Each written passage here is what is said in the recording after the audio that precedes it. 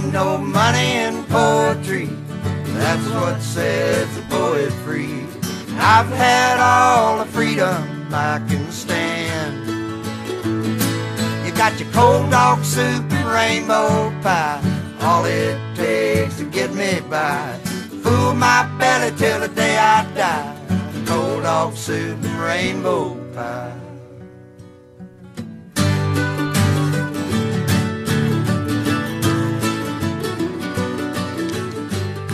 Hey, Shawnee. Yes, sir. Could I interest you on a trip? Sold. To an Sold. Here's island $25,000. paradise. Island paradise. Private villa. All the Instagram hotties you can shake a click at. And it's only $16,000. I'm in. Did I mention Sum 41's going to be Oh there? my God. Was Sum 41 on the list? I don't know. I don't think so. Ladies and gentlemen, welcome to Cold Dog Soup Presents That's Discussing. And I typically hate to get on this microphone and talk about the topic of the day, the thing that everybody's buzzing about, because I feel like, that's already been done. But I just watched the Netflix version of the Fire Festival documentary. Sean, the media connoisseur and consumer that he is, has watched both of the Fire Festival. They call me Streamy documentaries. Majors.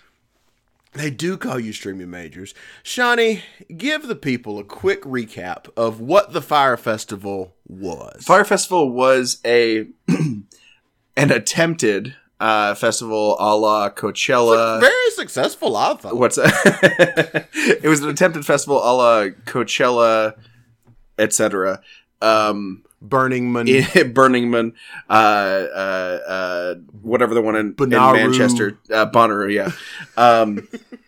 And it was supposed to happen in the Bahamas. It was being put on by a 27 at the time, I believe, 26-year-old entrepreneur, entitled white millennial from New York City. I imagine that didn't earn a penny that he had.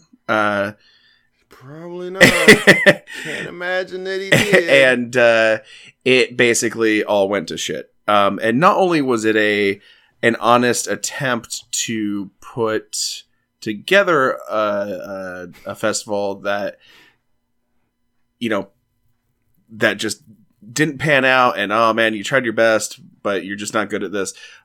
Legitimately illegal criminal activity. People could have died at it.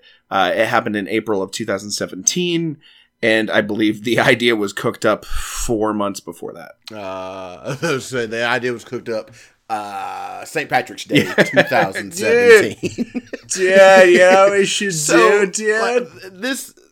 I remember hearing about this when it happened, but it just didn't. It just felt like another thing. I didn't really realize the scope of it. And the thing that I remember standing out that really just kind of disconnected me from it was they kept telling me Ja Rule was doing something. And I just couldn't understand why in 2017 Ja Rule was doing anything. So, because he was a confirmed wankster at that point. Well, Ja Rule was kind of a joke, and he was kind of a joke he has been a joke for a while.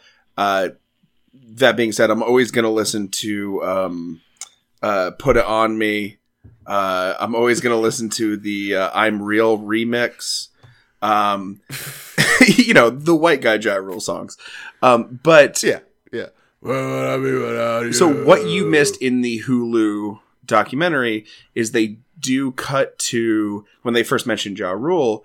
One of the guys from Fire Media was like, "Wait, Ja Rule isn't he kind of a joke?" And then it cuts to the Dave Chappelle 9/11 bit where he's like, "Oh man, like I remember like 9/11 happened, and then I turned on BET and 106 in Park, Ja Rule. They're talking to Ja Rule about 9/11."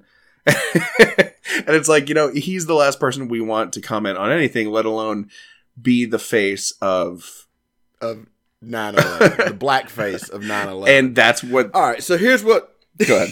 Here's what we're gonna do. Let's talk first about the documentaries themselves. Sure. What stood out to us, what was super funny, who was the most punchable. Sure. Oh yeah. Then let's talk about Fire Media itself. Yes. And then let's round it out by talking about this fucking lineup that would have been. Oh my god! Can I just hit one thing from what you listed last? Sorry, I've really got this agenda. Oh my god! Okay, well, buddy. But go ahead. Go ahead. No. I'll save it. So the documentaries you've seen, you watched the Netflix one. I have watched the Netflix one like an hour ago. So I'm it's fresh. 1.7 times in the past 2 days. And I think I watched the Hulu one when it first premiered, and then again today after we decided we were doing this. So I prefer the Hulu documentary for two reasons. One is because it's meaner toward Billy McFarland, the CEO of Fire Media, the guy who put on this festival, et cetera, et cetera. Also, what we find out at the end of Hulu is, do you know what Fuck Jerry is? Yeah, I only know it from you and your stupid iPad from the time that you were clicking all those cookies, and then you stopped clicking cookies to show me Fat Jewish and Fuck Jerry. So, Fuck Jerry and Fat Jewish are two giant Instagram accounts. I think Fuck Jerry has like 14 million followers on Instagram, and those two were among the first accounts on Instagram that would basically. I'm sure they made their own memes, but in large majority, they would steal memes from other people. They'd see something funny on the internet, take a screenshot on their phone, crop out the whatever watermarks or from the name who originally posted it, etc. Put it on as their own. People would share it. Fast forward to 2017, 2018, they're charging $30,000 to $50,000 each for a sponsored post on Instagram. They've turned into a marketing agency. If you don't know the name, you know their avatar on Instagram. It's that weird like purple, green, and white. Logo. Yeah, on the like waxy paper cup things. So on Hulu, Fuck Jerry was a marketing agency, the main marketing agency in charge of promoting the Fire Festival, hired by Billy McFarland and Fire Media, and their hands aren't clean in it. They are named in several lawsuits that are still pending because of this. The Hulu documentary details all this. The Netflix one does not, because it was produced by Fuck Jerry. By Fuck Jerry. Absolutely. That is not to say that the Netflix one is not good and doesn't do some things better than the Hulu one does. Yeah, I don't know. I can't speak to the Hulu one, but I tell you what I did like about the Netflix one was they really did just point the camera and let it tell the story. Yeah. I got to make my determinations. I didn't feel like they were feeding me a particular. Obviously, every documentary has a particular narrative they are ultimately cropping together to make into the film, but it was not very overt. And I did like that because I just got to sit back and enjoy and I didn't have to get mad at the documentary itself, which is what made me take so long to watch it, because I just assumed I would figure out some way to get mad at the documentary, and I never really did. Yeah. But I thought they pointed the camera well and just let everyone in there make themselves look like an idiot. How many marks were in the Hulu documentary? Because there's a lot of marks in this fucking Marks as in first names, or Mark as in Mark S. N-word? I'll let you be the judge on that. But no, Mark is in a first name. Because there seemed to be every other person was named I don't know about Mark, but I can tell you that in the fucking Netflix documentary, there is a young man named David.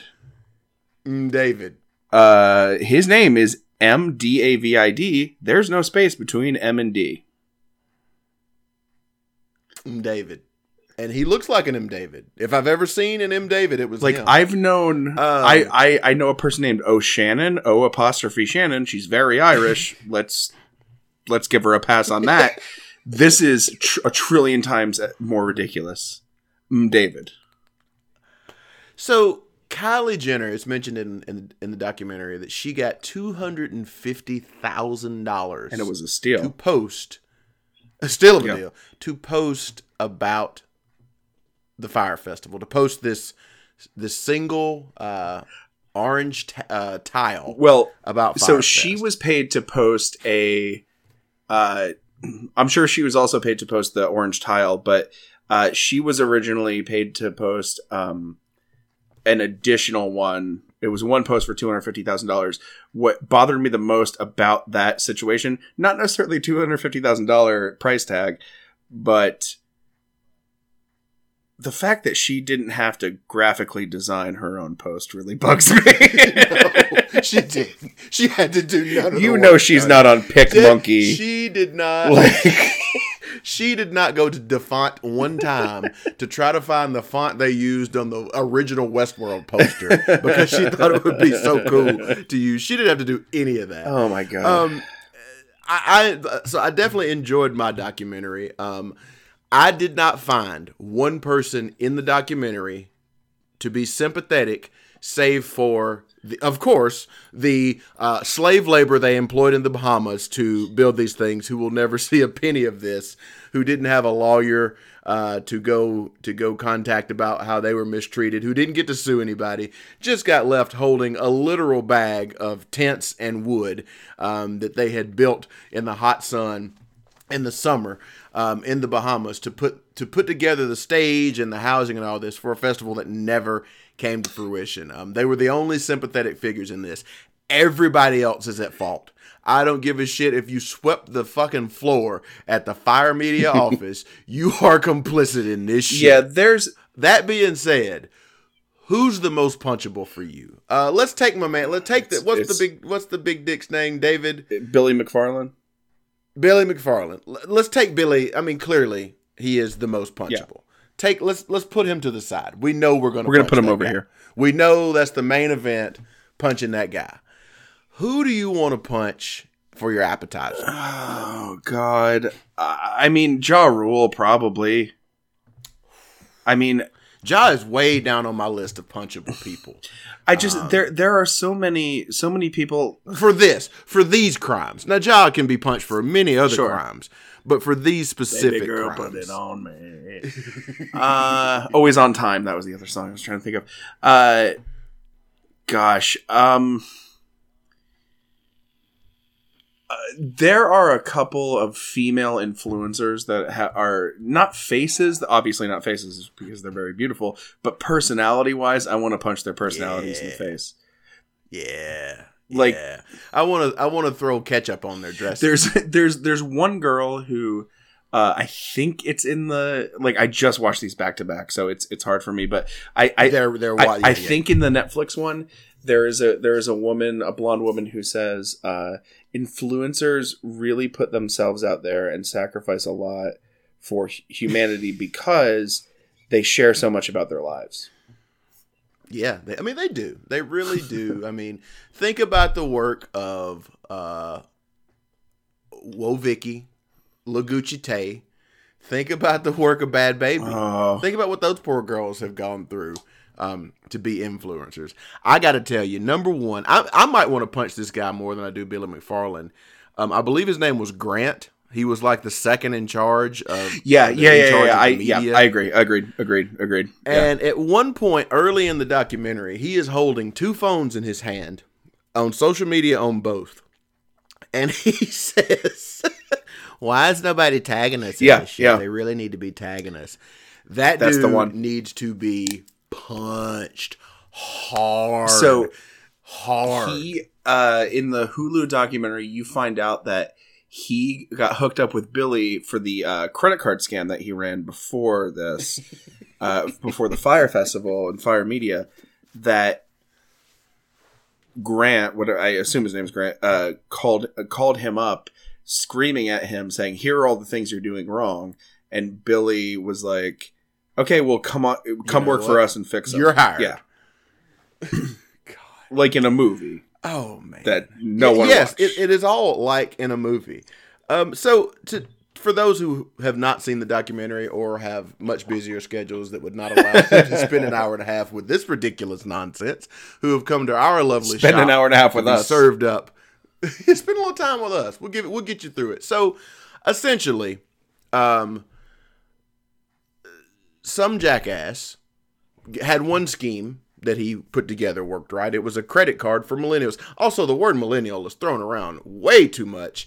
Way too much. I agree. But we'll get to I got a lot I'll probably want to say about that. We'll get to that later on. But so these cats have a credit card, and the idea behind this credit card is you can get a lot of perks with it. You can get a lot of VIP seats. You can get a lot of tickets. You can get a lot of meet and greets with celebrities if you use this credit card. All scams and flams. My scammy flammy baby. Ultimately, Billy McFarland, I hope I'm saying his last. Is it McFarland? Yeah, Please tell me McFarland. that's his last name. Okay. Billy McFarland wants to book Ja Rule for something. And over the course of booking Ja Rule, he encounters some shady characters. And ultimately, I'm sorry, I have to pause because get in there. I wrote down, rewatching this Netflix one, do you remember what the first shady character's name was that Billy McFarland encountered? It's like Grundle or The second shady character's name was Gunner, who I assume is like a Nelson brother. But before him, Reggie Muscles. It was Reggie Muscles. Reggie Muscles wanted $500 to produce Reggie Ja Rule. Muscles is a character that Matt Hankins makes up in a fucking fever dream. I'm here to tell you right now, I got $500 from Billy McFarland because I am Reggie Muscles. I'm not gonna lie, I'll pay $500 to book Reggie Muscles. Absolutely, I'd pay $500 to get Reggie Muscles on. Could you imagine the buzz you'd called if you said, "Hey, guess what? Tonight at my house, Reggie Muscles. Daft Punk is playing at my house. Bullshit. I got Reggie Muscles. Reggie Muscles. Worst case scenario, you're at $500. Best case, Reggie Muscles is the new Reggie Muscles. So, what do you think Reggie Muscles' act is? Oh God. For me, he's just he's T from Trailer Park Boys. Sure. He's one of the rock pile. He shows up wearing a suit and a wave cap with a chain on the outside of the suit. The suit is definitely larger, but guess what, folks? That suit ain't got no sleeves because you know why? Reggie Muscles chunking that shit up. Reggie Muscles. Oh my God. So sorry. Continue. Also, doesn't rap, sing, or anything. He's just Reggie He's Muscles. just there, man.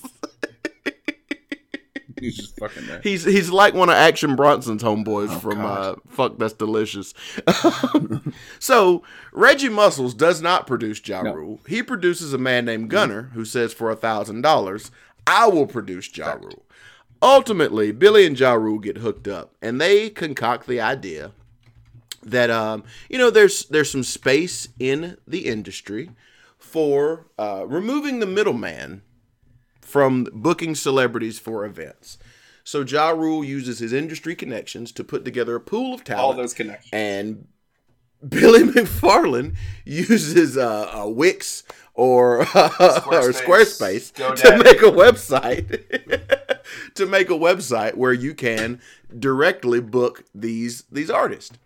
And seemingly before they've ever even concluded a single transaction where one artist has been booked for anything. Nobody has gotten Reggie Muscles, Gunner, 21 Savage. Nobody has booked any of these guys before they decide that their big launch should be this Fire Festival that has all these artists that they're going to put on in the Bahamas. And that's going to be their big launch party, essentially, to get buzz out in the streets about how great Fire is going to be. And that's Fire, of course, guys, spelled F-Y-R-E. Now, a break right there, Shawnee. You mentioned graphic design earlier.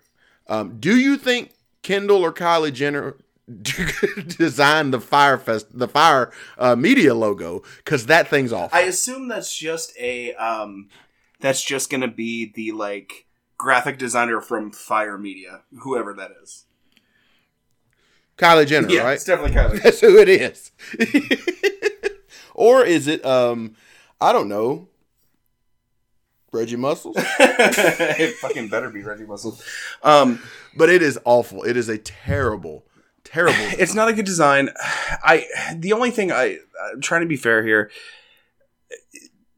being lazy about the comparison, the Uber of booking doesn't sound like a bad idea if you are if you make, if you live in Manhattan or LA or Miami or wherever, and you make, $2.5 million a year, and you have 3 kids that have bar mitzvahs coming up.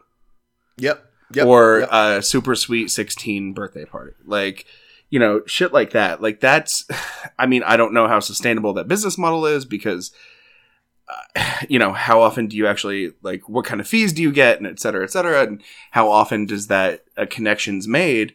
Because if you are, I don't know, I imagine if you are somebody who is going to have the lack of pride to list yourself on the fucking app like this, then you're Ja Rule. Well, that's what Like, you're not happens. Beyonce. Like, my friend Sean Majors, 1 year for my birthday, went online, spent his money, and he got ECW wrestling superstar Raven to call me on my birthday. It still ranks as a top 5 birthday gift of my life. These services have existed, but whatever Fire wanted to be this luxury thing where you could go book top selling acts. You could go book the Migos to Like, come to your Iggy house Azalea and play, is on, like, a screenshot in the documentary. and play Fallout. You could have the Migos come play Fallout with you. And I get it that as crazy as it sounds to me, there would have been a market for it because these cats sold, you know, I don't know what the number was of tickets they sold for outlandish cost to come to the Bahamas through the buzz they created. So there would have been an audience for it, but it would have always ended up going south because guess what, folks? If 21 Savage gets booked through an app and he gets a message on his phone that says, "Hey, 21 Savage, you're supposed to be in Fargo, Dakota tonight." Yeah, exactly. 21 ain't going. No. He ain't going. So that is how this whole thing starts. They get a bunch of influencers, which are just people with a lot of followers on Instagram, to post about this thing. They do a photo shoot, and they make it look incredible. They do a great job of making this look like a luxury experience that you can tweet about and post about. You can do all these things on. And they had no experience getting this done. Right. And they tried to do it with no lead time. Yeah. And they didn't even hire professionals until well into the process. Exactly. And they also scheduled this during the busy. So they scheduled this in Exuma Island, which is basically the largest province in the Bahamas, and their chief export is eczema. Sorry, they eczema from Exuma, and they scheduled it during a time when there's this massive like regatta, fucking Catalina wine mixer is going on, and you know, so there's no hotels booked or anything like that, and it's basically an empty island that they originally pitched as being Pablo Escobar's old island, which I don't understand how that's a selling point. Well, so like the guy murdered a lot of people. Look here, dude. I'm here to tell you right now. Let me step out of the shadows and tell you. If I'm going to Pablo's old island, that is a lot better than telling me I'm going to the island where there's a Sandals down the block. Sure. I want to be on Pablo's private island. But they fucked that up because they had allegedly negotiated a deal in which they could use Pablo's old island.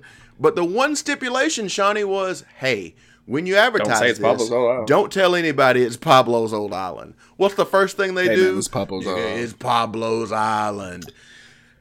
So they have to move. They have to literally go island hopping to find a new location for this thing within 2 months of the date. Yeah.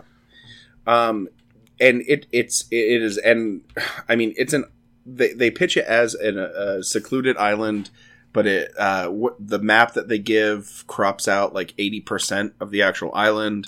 So there's like other people who live on this place, but it's like, you know, the beach is 5 miles away and stuff like that. There's no infrastructure. There's no, you know, toiletry. There's no anything. And it's just like, did you ever watch on HBO the Ricky Gervais show? Time or two. It was the cartoon thing that basically they animated Ricky Gervais's podcast with Stephen Merchant and this guy named Carl Pilkington that they just basically made fun of. He was one of their friends who was a producer for 20 years, radio producer for 20 years, and they made fun of him because he had all these stupid ideas and stuff.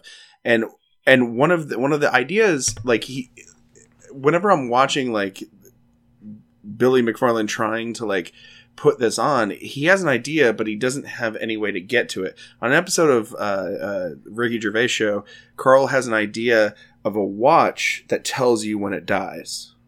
Tells you when you die. Tells you how long you have to live. So whether or not I die of old age in 50 years or I die of a bus crash tomorrow, it says either 50 years or 12 hours. And Ricky Gervais says, well, how does it work? And Carl says, well, you just pop it on your wrist. So, like, Billy doesn't know. Like, he's like, well, okay, we want to put this on. And they're like, well, how does this work? And he's like, well, we just put it on Instagram. That's how it works. Yeah. And what's so weird is he was right about the advertising portion. Yeah, sure. He was right.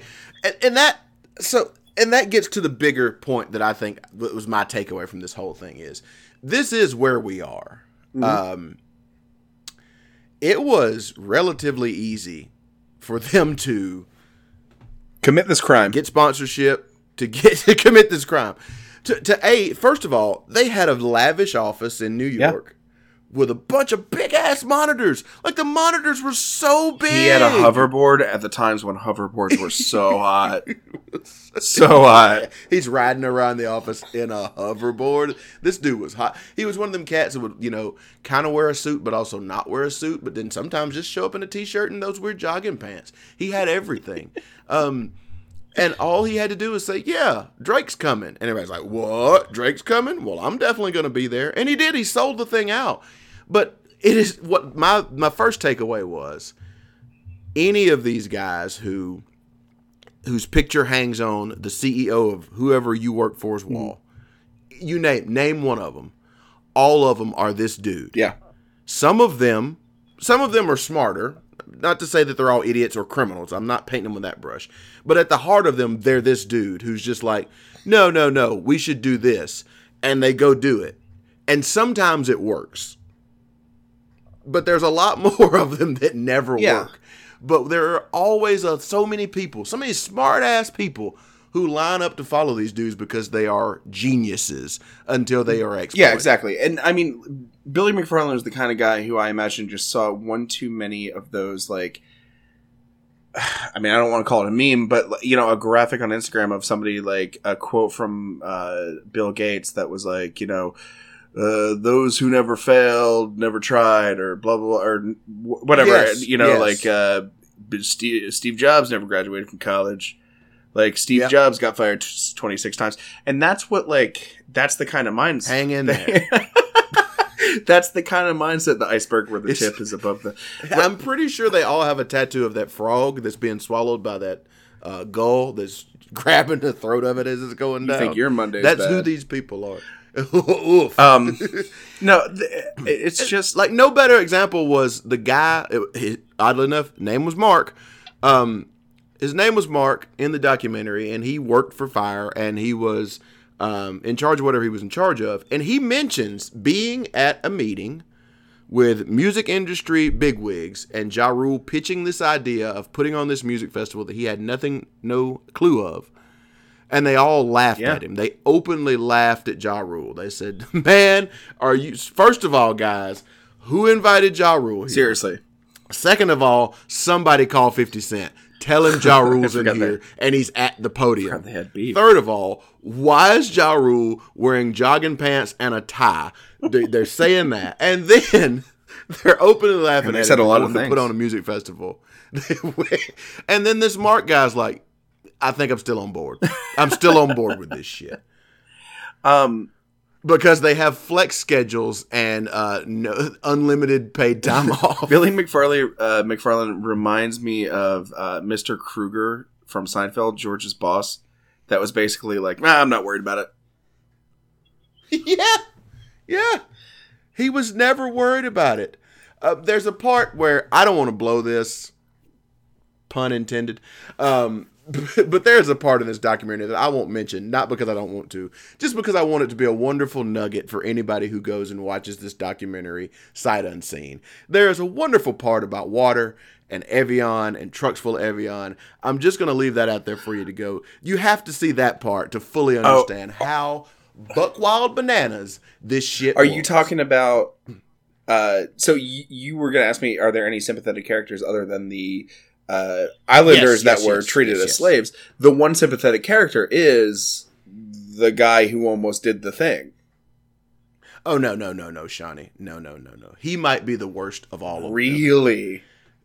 He referenced several times that he had a long career in doing the job that he was doing, this event planning. Mm-hmm. He mentioned that several times. I believe this dude to be a professional. Yeah, sure. And as a professional event producer, for the rest of those nut jobs, like I can call Billy Madison a criminal. I can call Ja Rule a wankster. I can call Mark the yoga instructor gullible. What I can't, I don't think of any of those guys other than Billy the criminal, and even him to a degree. I don't think of him as cunning or manipulative. I just think he got away with he failed up so many times that he thought that's just how it operated. Yeah. My man over here is a real life professional. Okay. He knew his trade. He was able to, as they stated, that a lot of the things that caused it to get as bad as it did was the crew he had around him, mainly led by this gentleman who we keep referencing, whose name is like Adam Best or something like that. Yeah, but he's like the head event coordinator that they bring in to help fix things. They were able to solve these problems. And so that meant the ball kept because rolling of down that, the hill. Then things really got bad. Yeah, he was so good that he could find a caterer at the last minute after they realized that they had $6 million worth of catering bills, but they only budgeted $1 million. And fucking Grant was upset because he told him he needed sushi chefs. It's like in a football game when you score too much time on the clock. Yes, exactly. So that dude was a professional. Okay. And also could have got out of there at any point in time. Yeah. But he was so caught up and swayed by... The other thing is I understand being caught up in the cult of personality, that a charismatic leader can get you sideways sometimes. We've all been there. Germany, 1938. It's when we met. It's a moonlit night. Over 2 sausages. Snausages they were. Bring me your finest. But where was the personality of this Billy? Which I know I'm just judging him through this lens that the camera was pointed at. Or filmed by his own employees. But what did you see anything in that guy that made you think this is a dude that would have got me? So in the Hulu documentary, he actually sits down for an interview, and they use bits about that throughout the interview, and he's very contrite. And if you add that to the several on-camera interviews, both before and after the fall, where he is an expert politician. He uses the buzzwords, the body language, the tone of voice, everything else that successful politicians use to get their point across, both, in damage control as well as, trying to influence people. So I get it, especially if he's, in New York City, in big cities, in any kind of like marketing, communications, consulting firm, whatever, I understand someone you think is a douchebag, but you also think has the ability to convince other people to land contracts, etc. So they're all looking out for themselves. They're all saying, well, if I may not agree with this guy, but I think he can convince other people, so I'm going to work for him. Okay. All right. So okay. I get it. Okay. That's a really good explanation, because I hate the guy that he is. He's in any scenario like that, and that is why I will never excel past a certain level in a corporation, because that's just philosophically, I'm like, no, I know bullshit when I see it, and that's what you're doing. If you use the word collectivize, you're out of here, dude. Synergy, I know you canonical. You all too well. Canonical. So he's very contrite, and there's this one part in the Hulu documentary where he claims the reason why people didn't have houses. So just to explain to people what happened when once ticket buyers, basically like, you know, rich teenagers, 20 somethings, got to the... Would have felt better if it was rich teenagers, Shawnee. Would have felt a lot better if they're... Yeah, that would have been funnier. If it had been rich teenagers. But once the ticket buyers got to the island, they basically found a lot of FEMA tents with no beds in them. And they, you know, basically all just kind of stood around until Billy McFarland like stood up on a table and said, just grab a tent, just go grab a tent, whatever.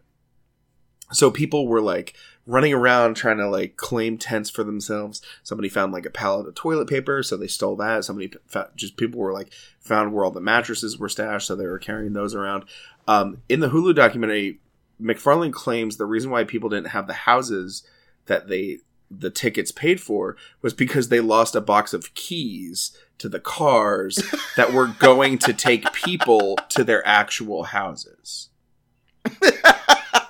And the interviewer is, you know, behind the camera, and he's basically saying, you know, I think that's a lie. And then Billy says, you know, point me out one reason. Show me one thing I've said today that's been a lie.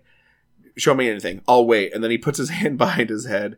And then the documentary basically like cuts to like 4 different things that he said in the same interview that were like, you know, well, you know, we raised this much money. Incorrect. We raised this, you know. So, I mean, the guy's a con artist, like plain and simple. And the thing is, people fall for it all the time. And that's true. That is true. And, you know, this will...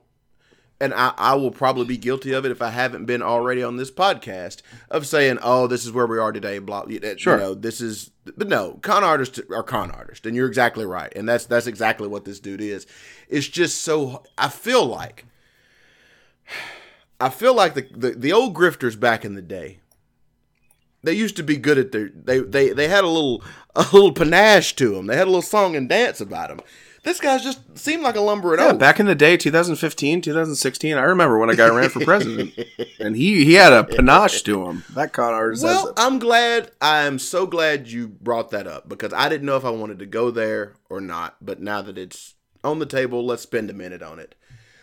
The 20 minutes into this documentary, when I'm seeing the people reacting to the social media and, you know, buying these exuberant packages to go do this dumb thing, I'm like, oh, that's how Trump became president. Because these are the same people who will rile up on social media behind various causes. But really and truly, that is who they are in their hearts, is the people that see an orange tile on Instagram and then go to a stupid island for $15,000. And then after they've paid the money to go to this island, and then they see all the stuff that says, ooh, this island might not be ready, then they get an email that says, hey, put some money on your wristband. $3,000. Okay. Like that is the disconnect that we see between the youth that make a lot of noise. And it's not to say that some of these youth aren't truly motivated. I'm not, this is not a net over all of them, but like the actual math, the actual numbers that makes Jason Isbell sing, there must be more, there can't be more of them than us. There can't be more. Yeah, I believe there are, Jason. I believe there are more of them, because the math is misleading to us. The thing what's truly terrifying is with whether or not, you know, you're somebody who believes something that wasn't true that Donald Trump said, or something that you believe that wasn't true that Bernie Sanders said, or Hillary Clinton, or Elizabeth Warren, or anybody on the other side. It is inherent in us to not admit when we're wrong. And it legitimately takes getting on a fucking plane, going to an island, and seeing $0 of infrastructure and $2 million of alcohol to finally realize, all right, I'm going back to Westchester because I was wrong. Like that is what it takes now today to admit to ourselves that we're wrong. Yes. But that's where the math discrepancy is. It was just, I couldn't believe, I mean, I could believe it because I knew it happened, but like to see it unfold. So 2 times in my life, I've watched a documentary and I've come away as smug as I feel right now. And it was this one and it was the Eagles documentary. Because both of them just reinforced every stereotype I had about the subjects of those documentaries. And at least with the Eagles, it was the Eagles telling the story. It was their documentary. And they were portrayed like they were the heroes. I am going to write a note on this pad for when we do our podcasting getaway in 2 months, because we need more ideas for this show all the time. We need to talk about the Eagles because I really don't like them. Like when every song except for one comes on anywhere, I get mad, but I think it's because I'm conditioned to it's cool to hate the Eagles. And I will say, I don't know how cool that guilty is. Pleasure number 1. I legitimately think Hotel California is a good song. I'm not going to argue that. It is a good song, but you know the problem with Hotel California is the same thing with Stairway to Heaven. It's good the first 1,000 times, and then on 1,000th and number 1 time, you're like, oh God, not again. And that's not their fault. And I'm not really here to blame the Eagles necessarily for some of their work. Some of it's terrible, but the Eagles themselves. Oh, God, it just bleeds through. But yes, we will definitely get into an Eagles conversation. Love it. So a couple more things I'd like to hit before we get out of this one. Shawnee, the baby, cheese sandwich. What would happen? You know, you're oh, God damn that cheese sandwich. God damn that cheese sandwich looked so paltry. It was such a bad sandwich. It had honey mustard somewhere for some reason. I mean, there was a salad with it. Don't everybody acts like it was just a cheese sandwich. It had a cheese sandwich, but it also had two full slices, and then for some reason, like 6 quarter slices stacked up all up on top of each other randomly. Because that's what happens when you find a caterer 2 weeks away from the event. It's a gourmet meal. So imagine this, Shani. I know you've stepped away from the corporate world, but think back to your time when you worked in an office setting. And you came to work and you got that dreaded email that said, "Uh-oh, boys, today at 3 o'clock we've got an all-hands conference call. Please, everybody, come to conference room B, or, here's the link to dial into the conference," right? Yep. Just want you to put yourself in that headspace, Shawnee. Your CEO's talking, and he's telling you about some rough times at the company. The company's fallen on their face a little bit, and he's explaining from his part. He's not doing the best job, but he's trying, and you feel like maybe he's being earnest. And then the next voice you hear on the phone explaining to you how you can turn this around, you can spin this, is Ja fucking Rule. How must they have felt? Look, I'm not going to lie to you. That pep talk that Ja Rule gives to the team is nothing that I would not have said myself. Maybe with maybe with fewer F words. Fewer expletives, sure. But it doesn't, that's the thing, man. Every step of the way, if you're Ja Rule, you have not been relevant, legitimate, politely, courteously. I'm doing him a favor by saying he hasn't been relevant since 2001. It's probably earlier than that.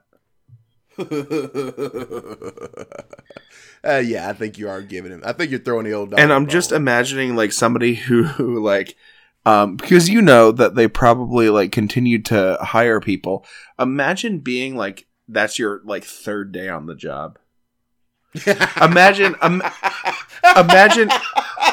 it's Labor Day weekend and it's you start the week after Labor Day and it's Thursday and Ja Rule's on the fucking phone and you whisper to your one coworker that you're cool with right now and you're really comfortable with. Is that Ja Rule? Ja Rule? what the fuck? And that coworker is so tapped out, they're like, yeah, it's fucking Ja Rule. I've been dealing with this asshole for 6 months. He gives this same speech every conference call. I'm so done with this guy. Imagine that. You've been reading all this stuff about Firefest and all that, and you're like, man, I really hope this doesn't, I really need this job. I've just graduated college. I've got all this debt. I've heard so many great things about the CEO. He even took the time to interview me himself from the Bahamas. So I think everything's cool. It's just a little bad press. Can't wait to hit the ground rolling. Man, look at the size of this monitor. This place is doing okay. Is that Ja Rule? I'm fucking out of here. Is that Ja Rule on the phone? Okay, I'm out of here like Dan Enos with the Alabama football team. Where the fuck is Dan? So, all right. So at the heart of this podcast, Shawnee, what we really are, what the thing we dance around when it's just you and I talking, is we're a music podcast. That's the tie that binds us together.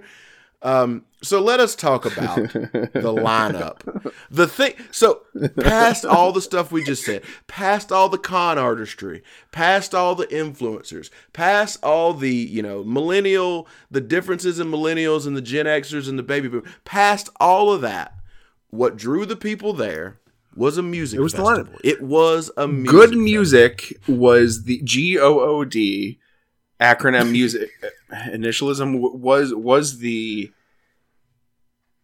is the Kanye West thing. Like, it's not Kanye West, but like, if Good Music is the headlining artist at a festival, like, that there's going to be somebody that is there. Yes. So, all right, let's look down at the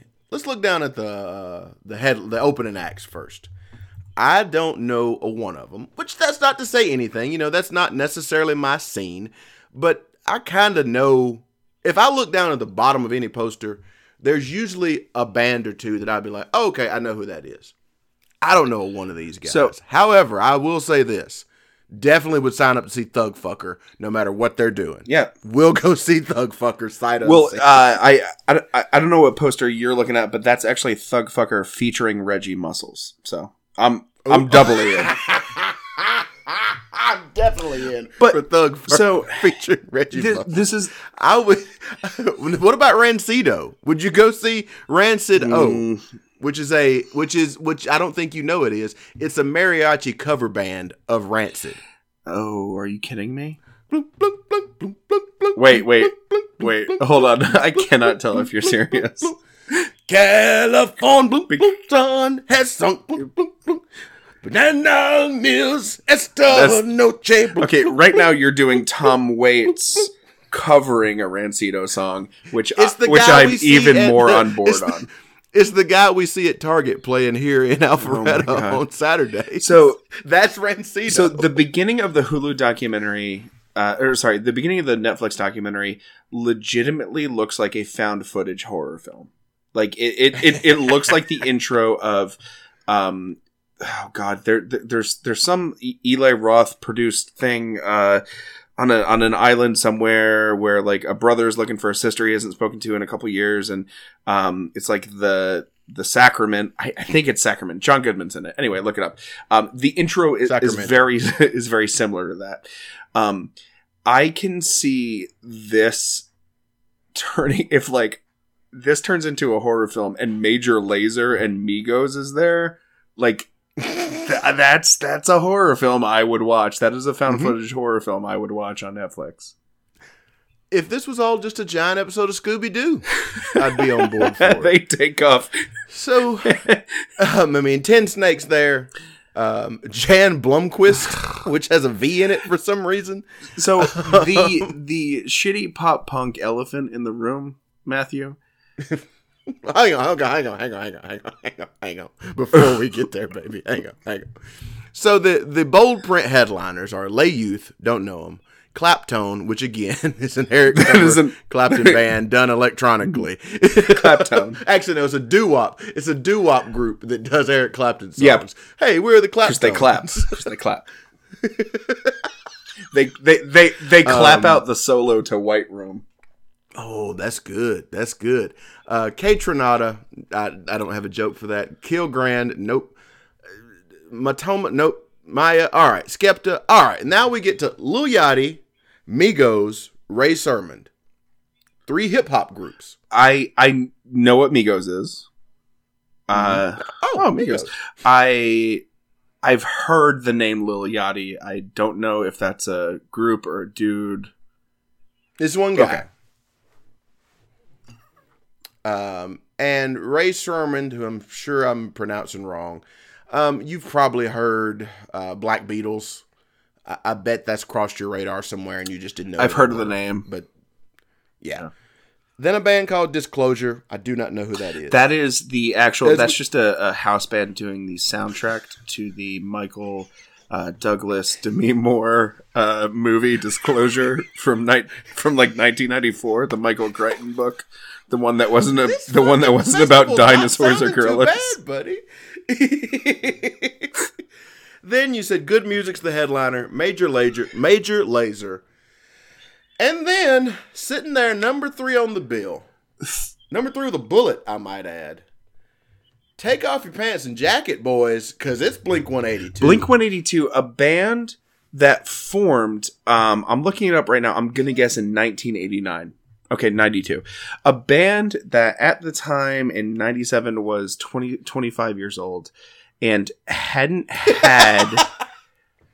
broke up in 2005, got together in 2009. Wait, Blink-182 broke up? Had not had an album in... Their last major album was in 2001. Or 2003, sorry.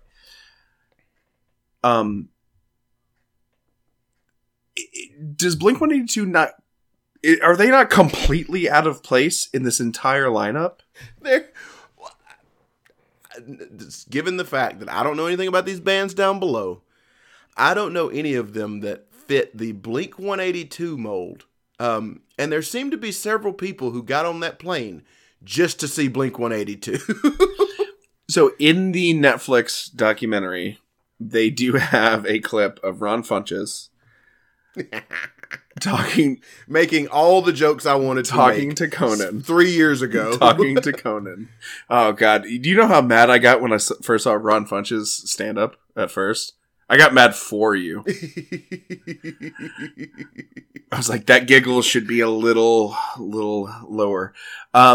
He really is working my fucking gimmick. But I mean, he's even like a huge wrestling fan. So, but there's a clip of like, you know, for anybody who like, you know, it's rich like white millennials paying, you know, tens of thousands of dollars to go see Blink-182 in the Bahamas, like, you know. I just don't know how much more perfect that gets. But to show you the professionalism of Tom DeLonge and the boys, they were the first to cancel. And then everybody... So, have we confirmed that 0 bands actually showed up? The one guy who felt bad about what he had done to everybody, he canceled the acts. Okay. After the first day, after the first Hell Day on Hell Island, where everybody got eczema and rained on, he sent the email to his CEO saying, "I don't care what the decision is, I'm canceling the band." I just imagine like, let's say in a different dimension, like another, like some other like band that really needed this. Like Gil in The Simpsons, really needed this gig, but like Gil and the Ramblers finally get this gig. But like the email went to the Train's bassist, and he didn't tell Pat Moynihan. So like they showed up. So Train gets there like April 29th. They're like, "Where the fuck are all these people? Why is there a swimming pig eating this ribcage?" So after seeing like the footage and everything and how like, so if I was on that plane and I got to the beach, if I showed up there, I would legitimately think that this was on purpose, like a government ran experience to see how long it takes for society to break down. It is a like shock that no one died. Well, it's also a shock that no one walked to the Sandals Resort. It really was like 5 miles away. Like the island was it was as big as It's the largest island as Nassau. Yeah. It is. They were having the fucking Catalina wine mixer just across the bushes. Catalina wine mixer. So I feel like there was some fun to be had. No, your wristband would not have paid for your drinks down at Senior Here's Frogs the thing, though. in Eczema Island. Well, people probably bought cards, but probably zero cash. Correct. It was a cashless experience. But they were rich enough to buy that dumbass package. They could have gotten some money, went to Sandals. Yeah, Sandals was probably booked up pretty good, but hey, you're hanging out. Airbnbs were open because they were supposed to have several of them. So again, it's just woefully unprepared. It's the fact that one guy decided we didn't want to have neighbors in our tent, so we started destroying the tents around us and Oh, I pissing like on them. that. These were terrible people on Hell Island getting what they all deserved. I and genuinely, at the end of the day, I genuinely, It's pretty I genuinely believe that, like, if you and I were there, we probably would have immediately, like, formed into the most successful, like, well, A, orgy, but B, like first, like, society. Been like, come on, man, everybody come in. Like, we're gonna pool our resources. We're gonna do this. You get the toilet paper. You get the fucking booze. Like, you start telling people that this is your bag that they just randomly threw out of the back of a truck. But I think that the saddest thing, the most embarrassing thing to anybody, whether it's the guy who almost did that thing that you didn't want to spoil, Billy McFarland, Ja Rule, the yoga guy, David, or Mark, the most embarrassing thing is the 20 seconds of footage where Ja Rule and Billy McFarland are sitting at a table and they say, "It's Magic Bird, baby. Yo, Billy, tell him what Magic Bird is." It's like, well, the combination of Magic Johnson, Larry Bird, and how they changed the NBA. I'm going to one-up you, Shawnee. I'm going to one-up you. I think the most embarrassing thing is when Ja Rule says, and that's where that famous toast was born. Oh, God, I hate that fucking... Oh, my God. We're going to change the way people think about young tech entrepreneurs and hip-hop moguls. You know who don't have problems? Young tech entrepreneurs and hip-hop moguls. And hip-hop moguls, which neither of you are. Yeah, exactly. The toast. The toast. That toast. Dude, just do the shit that, like, when people always ask me to do a toast, people for some reason think I'm a good writer or think I'm creative. I'm not. I believe it was one of the most brilliant women I've ever met. Julia Ferris told us, you realize graduating with this degree guarantees you one thing. You will always make the speeches. You will always give the toast. I have had to. Everybody always asks me to give toasts, and I just go. I keep it simple. I go to Big Trouble in Little China. I skip the first part, and I say, "May the wings of liberty never lose a feather." And people look at me like I just exposed the word of God to them.